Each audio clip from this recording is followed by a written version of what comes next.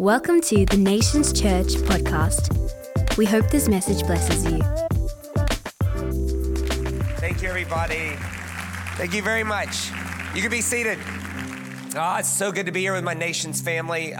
If you're the type that likes to follow the actual Bible, Exodus chapter 20. It's so good. My job and privilege today is to open the Bible, and I take that very seriously. Anytime you do that, you want to ask at least two questions. One, what happened? And two, more importantly, what's happening in all of us right now because of what happened? So I can't wait to do that. If you're a part of the Nations Online family, I'm so privileged to be able to come into your living room or dining room, wherever you're watching this. And anytime I speak, I want a couple things to happen. I want Jesus to get bigger, the cross to work better, the resurrection to be central, and scriptures to get bigger, not smaller for you. And I hope that's your experience wherever you're watching this. And of course, that's your experience here live. A couple things before we get going. I always, when I come to a church, I put a very special message aside for the evening meeting so that I can invite everybody in the morning back. So if it's not your normal practice to come in the evening, I get that, but I'm gonna ask you to consider putting aside an hour and 10 minutes tonight. That's total. And I promise I've set something aside that'll change your life. If you come tonight and your life isn't rocked in a good way, I'll personally, out of my own pocket, refund you whatever they charge to come. So whatever the tickets cost at night, I'll give it back. And so it's a really risk-free sort of proposition. So come on back tonight. Afterwards, we have a small table set up outside with our resources on it, USBs, audio, video. The reason we do that is because we make a lot of money from it. The reason we do that is because we live with the conviction that we're not simply called to go to heaven when we die. We're called to bring heaven to every place we see hell here. So 100% of every profit we make from that, we give to the poor and the afflicted. We have 3 orphanages in China that look after children with mental disabilities. We also have a rescue home in Cape Town that gets girls out of the sex industry, off drugs, high school educated, and job trained, so we could do our part to break the cycle of poverty in the Cape Flats. That's what we do out there. So come on out there. I'll put something in your hands that'll change the way you look at God. You put something in our hands that helps us feed, clothe, shelter, educate mentally handicapped kids. I think it's a pretty good trade, all right? So today's Pentecost Sunday. And if you're wondering, what is that? Like if you Google Nations Church, this is a Pentecostal church in Myrie. So you're Pentecostals. And the question is, do we know what that means? So I want to open that up today because words matter less than how we picture words functioning. And so I want to change maybe the way that we view the beauty of this word. Because for some, Pentecost has become something it really wasn't. The word Pentecostal has been hijacked by, frankly, a few weirdos who are amateur predictors of the end of the world or something. And that's just not it. And so I want to talk to you about what Pentecost was, and let's recapture the beauty of it and find ourselves in the middle of the story. Now, to understand this, we got to go all the way back to Exodus 20. Exodus 20 was the famous giving of the 10 commandments. But in Jewish culture, it's not called 10 commandments. And I'm not mad at it. I call it 10 commandments in my series on it because that's what we call it. In their world, it's called a 10-word ketubah, a 10-word marriage proposal. The question is why? So let's look at that. If you could bring that first slide up for me. This is Exodus 20, verse 2. And God spoke all these words, not commands, words, saying, I am the Lord, your God. God spoke these words, saying, I am the Lord. So the 10 Commandments starts out as an affirmation of love, not a condition for it. It's seen in their world as a marriage proposal. The question is, where would they get that from? Well, to understand this, we got to understand that the whole book of Exodus is organized as a marriage proposal. It follows the 5-step sequence of a Hebrew relationship. Let me show you those 5 words. Everything's going to come back to these 5 words. If you could bring those, the 5 words are lakah, segula, mikvah, ketubah, and huppah. So I want to teach you these words because they're really, really important. And so let's say them with some go Nations Church gusto to have a lot of energy, but not enough to point you out individually, okay? So let's try that. Ready? The first word is laka. Let me hear you say that one. Perfect. The second one is segula. It's like a staccato S. Segula. All right, let's try that one. Ready? Go. Segula. The third one is mikvah. Let's try that one. Mikvah. The fourth one, and this is staccato as well at the front, is ketubah. Let's try that one. Ready? Go. Ketubah. And then the last one is chuppah. Let's try that one. Chuppah. So laka, segula, mikvah, ketubah, and chuppah. Now, every Hebrew relationship followed that 5-step pattern. To illustrate this, I'm going to tell a completely made up story that has no reality to it at all. But it'll illustrate how this worked, okay? So let's say I'm dating someone, and let's call her Pam. So Pam and I, we start dating. We go through those awkward initial stages of attraction. Then you get to something psychologists call limerence. Limerence is the involuntary rush of dopamine in your brain when you're in someone's presence. This causes you to be addicted to them. Like you can't wait to get off work to go see them.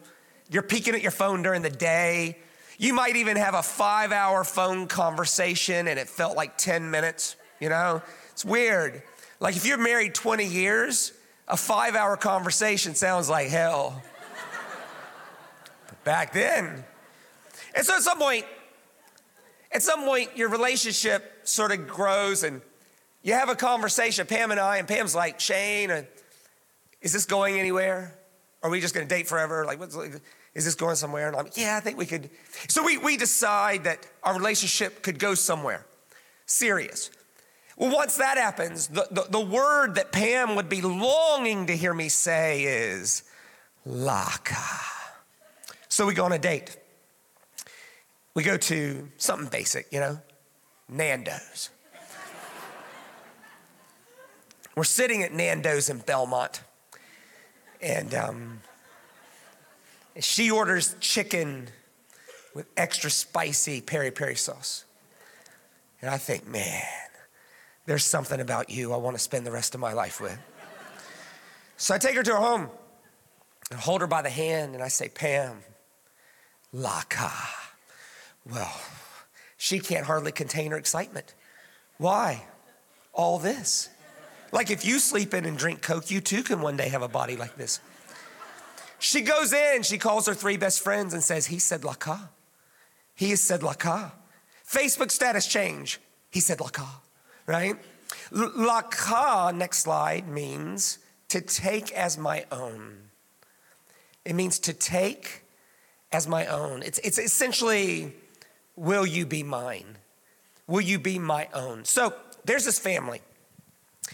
And it started by a guy named Abraham. And Abraham had a son named Isaac. And then Isaac has a son named Jacob. And they have 12 children. And then they end up in Egypt. And they end up in slavery. And it's terrible, 400 years.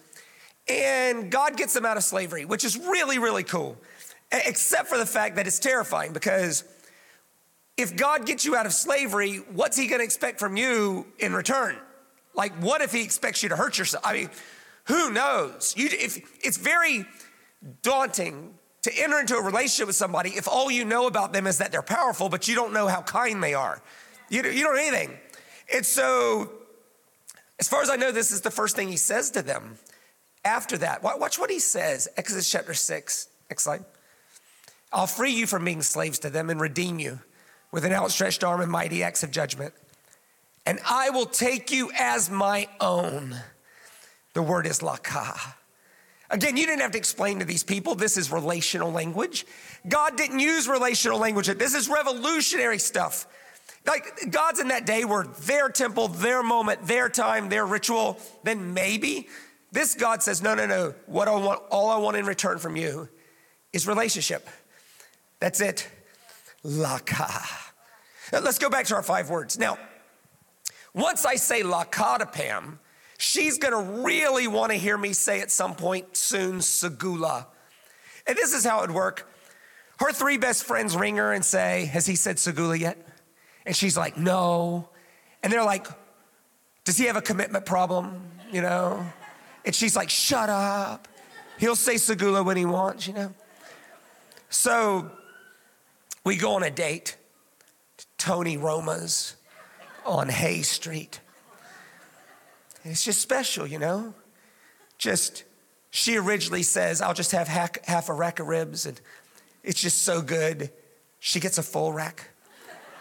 And I'm like, yeah, I like this woman, you know? So I take her to her house and hold her by the hand, and I'm like, Pam, Segula.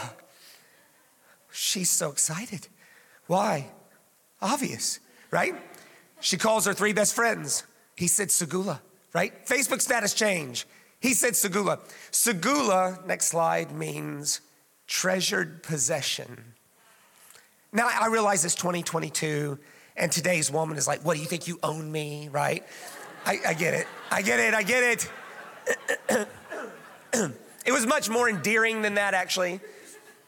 It was actually, La Cause, will you be mine? Segula's more, will you be the most special person in my whole world? It's that. So this family, here's La Cause. Exodus chapter 19, same group of people. Check this. Next slide. Now, if you obey me fully and keep my covenant, again, terrifying. What's your covenant? What do you want from us? Then out of all the nations, you will be my treasured possession. The word is segula. Again, you didn't have to explain to them. This is relational talk. Back to our 5 words. Once I say laka, and then I say segula, of course, the next word she wants to hear is mikvah. Now, mikvah was a 3-day notice. It's a 3-day, in 3 days, I'm gonna ask you to marry me. There was no mystery in those days when the engagement was coming. I'm 46, 25 years ago when I was of dating age, there was a little bit of mystery. It would go something like this. Hey, you think tonight's the night he's gonna ask you? She's like, I hope so. Why would you think that? And they're like, well, he just booked you a table at a $170 a plate restaurant when he normally takes you to Nando's. Surely tonight's night, she said, I hope so. Today, there's no mystery. Because of social media, no one's surprised when they're gonna get married. You actually get warned beforehand to dress up. If your boyfriend tells you dress up and he drives you to the base of a mountain and it's running into the ocean and there's already a photographer there, today's your day. Now, back then, there was no mystery. Somebody said mikvah, and that meant in 3 days, we're getting engaged. It's a 3-day notice. Now, I have preached some version of this in gigantic women's conferences. It's one of the primary things I get asked to do. I know it's weird. Hey, come to our big giant women's conference. It's me and 3,000 women. It's interesting. I've done this message or some version of it in a basketball arena full of women. And it all goes the same. I say, laka means my own. And you can hear all the women, oh. This is so lovely. Segula means special treasure. Oh. Mikvah is far, far less romantic. Mikvah means, next slide, go wash. Girl, you need a bath. Your breath needs some work, right? Mikvah was, hey, in 3 days, I'm gonna ask you to marry me, and I'd like you to be clean so I could touch you. It was that. You see this idea all through the Bible. The most overkill is in the book of Esther, where it says Esther bathed in a mikvah of perfume for a year before she went and saw her husband, which I think we could all agree is a bit overkill. Like, listen, with no offense, if you need to bathe in perfume for a year, see a doctor, okay? There's something else going on. But mikvah was in 3 days. Check this out, same group of people, next slide. And the Lord said to Moses, go to the people and consecrate them today and tomorrow. Have them wash their clothes and be ready by the 3rd day. 3 days from now, I'm gonna ask you to marry me. Be ready. Now, what happens 3 days after Exodus 19? Exodus 20. I know, boom, right? The giving of the 10 commandments. Can you see why they see it as a 10-word marriage proposal? It's a 10-word ketubah. Next slide. So our 5 words: laka, segula, mikvah, ketubah, and huppah. Now what I'm gonna do is I'm gonna explain ketubah and huppah very quickly together, and then we'll look at the scripture, okay? So a ketubah was a marriage proposal. It was a contract. It was the rules by which we both agree our marriage will be defined. Essentially 3 days after mikvah, I would get together with Pam and we would write a ketubah. And here was the rule. I could put anything in the ketubah I wanted, and she could put anything in the ketubah she wanted, so long as we both agreed. Because how can two walk together lest they be agreed? We would write it with the witness of our fathers, and then I would stand and face her, and I would say, will you marry me? In other words, based on this, will you marry me? A covenant of marriage was based on rules. The worst teaching you'll ever hear about marriage is marriage is a covenant, and what that means is you have to put up with whatever they do no matter what. That is nonsense. It's not based in Hebrew or Greek. It's actually based in Latin.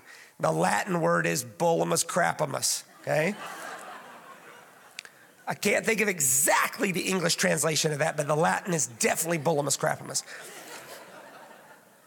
A covenant was based on your agreement. And if you broke your agreement, that was called marital unfaithfulness. So I would say, will you marry me? And she would say, yeah. Now pay close attention to the language. I would then say, I go to prepare a place for you, that where I am, there you may be also. And she would say, well, when are you come back to receive me unto yourself? And I would say, I don't know the day or the hour, but when my Father approves the wedding chamber I'm gonna build for you, he'll send me back. So be watchful and ready with oil in your lamp, ready to go at any time. Does that sound familiar? Like, this is relational talk. I would then go build a room. In my Father's house are many rooms. Now, this is hard for us to understand because in our world, when our children get married, they leave home. Hopefully, right? Like, adults aren't meant to live. Like, look, I don't want to be offensive, but if you're 35 and still living at home, your parents are ready for you to leave, right? But in their world, they couldn't afford that. No one could afford their own home. You had one house with lots of rooms because that's how it worked. And so if a new marriage was coming, you had to build an extra room on the back of the house. And here's how it worked. The young people lived at the back of the house. And then as you aged, you moved to the front of the house. And then when you died, you got moved out of the house. That's how it worked. And oh, by the way, just a quick thing. The average age of death back then was 32. So just a quick thing for the singles real quick. Be careful in choosing a life partner because in Jesus' day, they died at 32. So till death do us part was more doable. Yeah. Like, it's like put up with their crap for another 10 years, you'll die. Now you have to live with that person till 84. Be sure. Okay? So I'd build a room. My father would approve it. Like, this is reasonable lodgings. I would then go back and get Pam. She's watchful and ready, her oil. We'd come and we'd have a wedding. And at a wedding, there's a huppah. A huppah is a marriage altar. It just literally means the covering of God's presence. It was represented by one of these. This is a talit, the earliest sort of metaphor around the Spirit of God, the presence of God. It's an exact replica of the veil that separated the holy place from the Holy of Holies. And all they would basically do is they'd take the tassels, they'd put 4 sticks in the ground, and they'd tie the tassels around the sticks. And then what that would do is that would spread this out and make a canopy, a huppah, a covering. And we'd do our wedding. And then there was a second huppah. The second huppah, they would put 4 sticks around the bed in the marriage room. And they would put this over the top of it to make a canopy over the marriage bed, because a covenant is supposed to be consummated by a witness. But that's not a great spectator sport. So they said, well, we'll spread this out, and their covenant, when it's consummated, will be witnessed by the presence of God. It's done under the huppah. It's every marriage, every wedding you've ever been to in your life has some version of a huppah, some sort of arch or whatever the case would be. So here's what would happen. We'd have our wedding. I'd take Pam to the door. I would pick her up.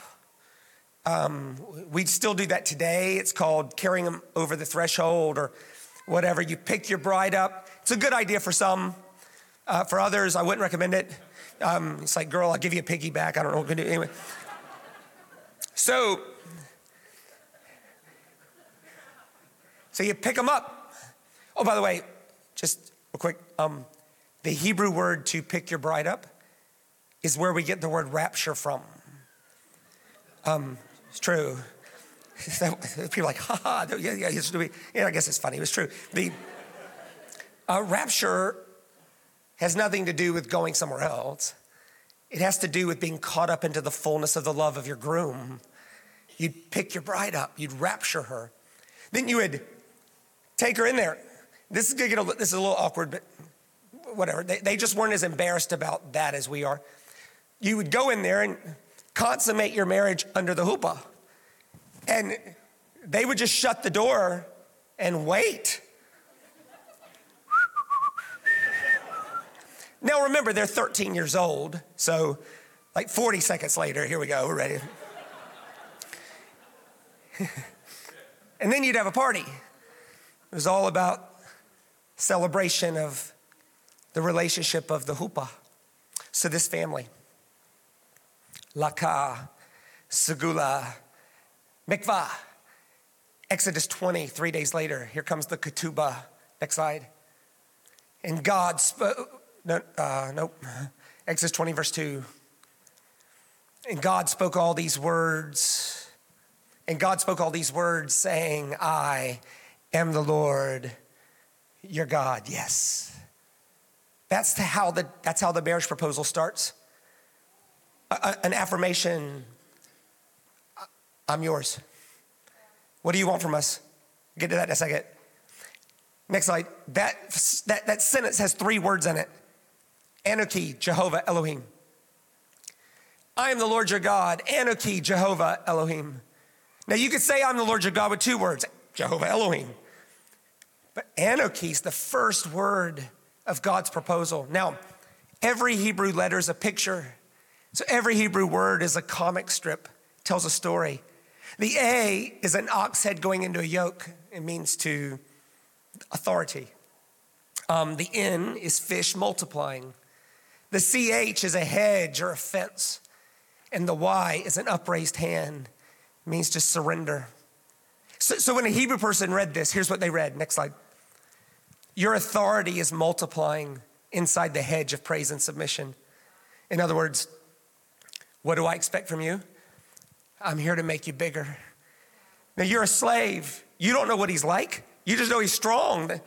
And you're used to that. You've been around strong people who abused you. And this God, infinitely stronger. And now he's telling you what he's about. And he's saying, before we go any further, I'm here to make you bigger. Think about the 10 Commandments as a marriage proposal. No other gods. In other words, if we're going to be married, I'd like to be the only one. No idols. Hey, if we're going to be married, if you could put the pictures of your old boyfriends away, that'd be good. Oh, here's a good one. Let's take one day in 7 and just spend it together. Hang on. These are slaves. When was their last day off? Never. 400 years I had a day off. Can you imagine hearing that? Hang on. Did he just say, in our new world, we get a day off? It's unbelievable. Now, here's one. Don't kill each other. Hold on. Obvious to us, but wait a minute. Hold on. In our new world, the biggest, strongest people can't kill us. So I want you to make this just, in our new world, my life is protected and we get a day off. Yeah. Okay, here's a good one. Don't sleep with each other's wives. That's good. But wait a minute, hang on. Hold on, I just want to make sure I understand this, Lord. In our new world, the biggest, strongest people can't rape our wives? No. How many times would an Israelite women been raped by Egyptian slave owners? Oh my gosh, like all the time. So I just want to get this straight. So in our new world, my life, my wife are protected and we get a day off. Yeah. Okay, don't take each other's things. Hold on. This is getting better. So in our new world, the biggest, strongest people can't steal our stuff? No. God, I got to get this straight. So you rescued us from all this. And what you expect from us is to create a nation where my life, my wife, and my stuff are all protected and we get a day off. Yes. This is the greatest thing ever. But relationships don't end at ketubah. They end at huppah. The last command is, thou shalt not covet. This is the next verse. Next slide. When the people saw the thunder and the lightning and heard the trumpet and saw the mountain in smoke, they trembled with fear. Huppah. They're standing on the base of the mountain and the presence of God covers them in smoke. And they look up and they see thunder. The word thunder there is kole, which is voices, languages, tongues. And they see lightning. The word is fire. It's the same two words Moses used to say, I saw the voice of God speaking to me out of the fire of the burning bush. So follow me here. They're standing at the base of the mountain. The presence of God covers them in smoke. And they see tongues of fire sitting over their head. What would the tongues have been saying? Will you marry me? The Talmud says that on this day in history, God proposed to all of creation by using 70,000 tongues of fire that went out as far as the eye could see. By the way, 1857 in Rangoon, Burma, an English sociologist was studying the Karen people, and he said, who is your God? And they said, we serve a God named Yahweh who proposed to us thousands of years ago with languages of fire from the sky. You'd read about that in Don Richardson's book, Eternity in Their Hearts. In other words, wherever Nations Church decides to go, Jesus has already been there, starting the work ahead of you. So you married people. Every year on the day you got married, what do? You celebrate your anniversary. It's a really good idea. It's a day you set aside to remember how you used to feel. A day where they didn't irritate you so bad, A day where you could have had 5-hour conversations. You celebrate it. So what God does is he institutes a law that says, on this day, every year, we're setting aside this day to remember our anniversary. Anybody know what that day's called? I'm sure you've guessed it by now. Pentecost. Pentecost was a feast that was instituted by God to celebrate their marriage, their relationship. And it's you could read all about it in Leviticus 16. You just take my word for it for right now, but it's strange because it's the only feast where the command is to make sure the bread is made with leaven.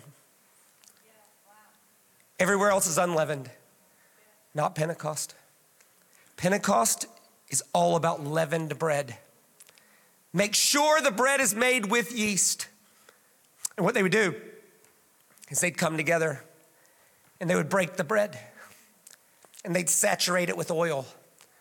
Why? Because it tastes good. But the symbolism was unbelievable. Pentecost was a reminder that the Spirit of God wants to fill you, leaven and all, issues and all, flaws and all, that you do not have to be perfect before God wants a relationship with you, that God wants to marry you just as you are. As the old song says, just as I am. Pentecost was a celebration of God's willingness to fill leavened beings. That the person in charge would say something like this: my God, I thank you that your unleavened life is willing to become one with my leavened life. It's a reminder that God meets the broken story where the broken story thinks God is and then moves it forward. That if you're here today and you've ever had a thought, I'm too leavened, I'm too flawed, I'm too sinful, I'm too dark, why would God ever want to engage my broken story? Pentecost is a reminder that the Spirit of God from creation has been engaging disorder, not to hurt it, but to reorder it to make a better story. It's about this. So, years later, it's recorded in Acts chapter 2. It says they were all together. Why were they all together? Well, because it's Pentecost. That's what you're supposed to do. And it says they were there celebrating the leavened loaf and the oil. And it says that they looked up and the presence of God filled the room with a cloud of smoke, and they heard the sound of a trumpet, and they looked up and tongues of fire were sitting on their head. Where have you seen that before? Exodus 20. So the same exact thing is happening on the same exact day. The only difference is this time, they spoke back, which is the birth of the church, which is the bride of Christ. Pentecost is about being so moved that God wants to be in your life that you can't help but live for other people. Acts chapter 2 ends with these people not sitting around waiting to speak in tongues more. It ends with them going outside, selling what they could and giving it to the poor. Why? Because that's just what Pentecostals do. Leviticus 23, check this out. This is the last command around Pentecost. On that same day, you're to proclaim a sacred assembly and do no regular work. This is to be a lasting ordinance for generations to come wherever you live. Oh, and when you reap the harvest of your land, do not reap to the very edges of your field or gather the gleanings of your harvest. Leave them for the poor and the foreigner residing amongst you. And what's the last line? Oh, I'm the Lord. Where have you heard that before?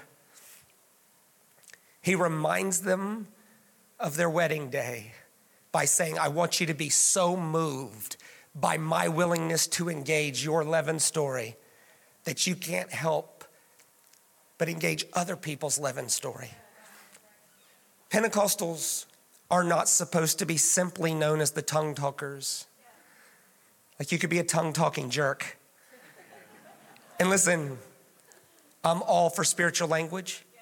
This is about the presence of God engaging a leavened story and giving us a gift to say, if you need proof that I'm involved here, here you go. But my goodness, may it never just stop there. Pentecostals are supposed to be so moved by that we can't help but go make other people's lives better. Pentecostals are not supposed to be simply known as the tongue talkers. They're supposed to be known as the most generous people in their whole world. It's actually this leads to this, which should define how we think about this. So may you, my brothers and sisters, may you of Nations Church and everybody watching online, may you be the most Pentecostal church in the world. May you be people so moved by God's willingness to engage your broken story that you can't help but use all your spare resources to engage other people's story, regardless of their ability to do anything in return. May we be those people. So Lord, give us the courage to see things different, the irresistible urge to respond. Why don't you just take 10 seconds right now and be internally thankful for God's willingness to engage your story.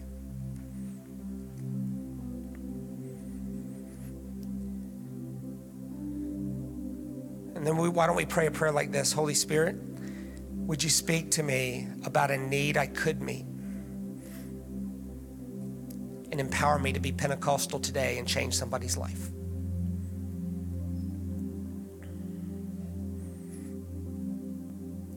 Amen. Would you look this way? Thanks so much for letting me be a part of your morning. Oh, Jesus got bigger for you. The cross worked better. The resurrection is central. And scriptures got bigger, not smaller. I bless you to be people of courage who are courageous enough to be the most Pentecostal church in the world. May you be so moved by God's willingness to engage your story that you can't help but be the difference in other people's story. I hope I see you tonight. I promise you I got something special set aside. Until then, grace and peace, everybody. God bless. Thanks for listening to the Nations Church podcast. For more info, please visit nationschurch.com.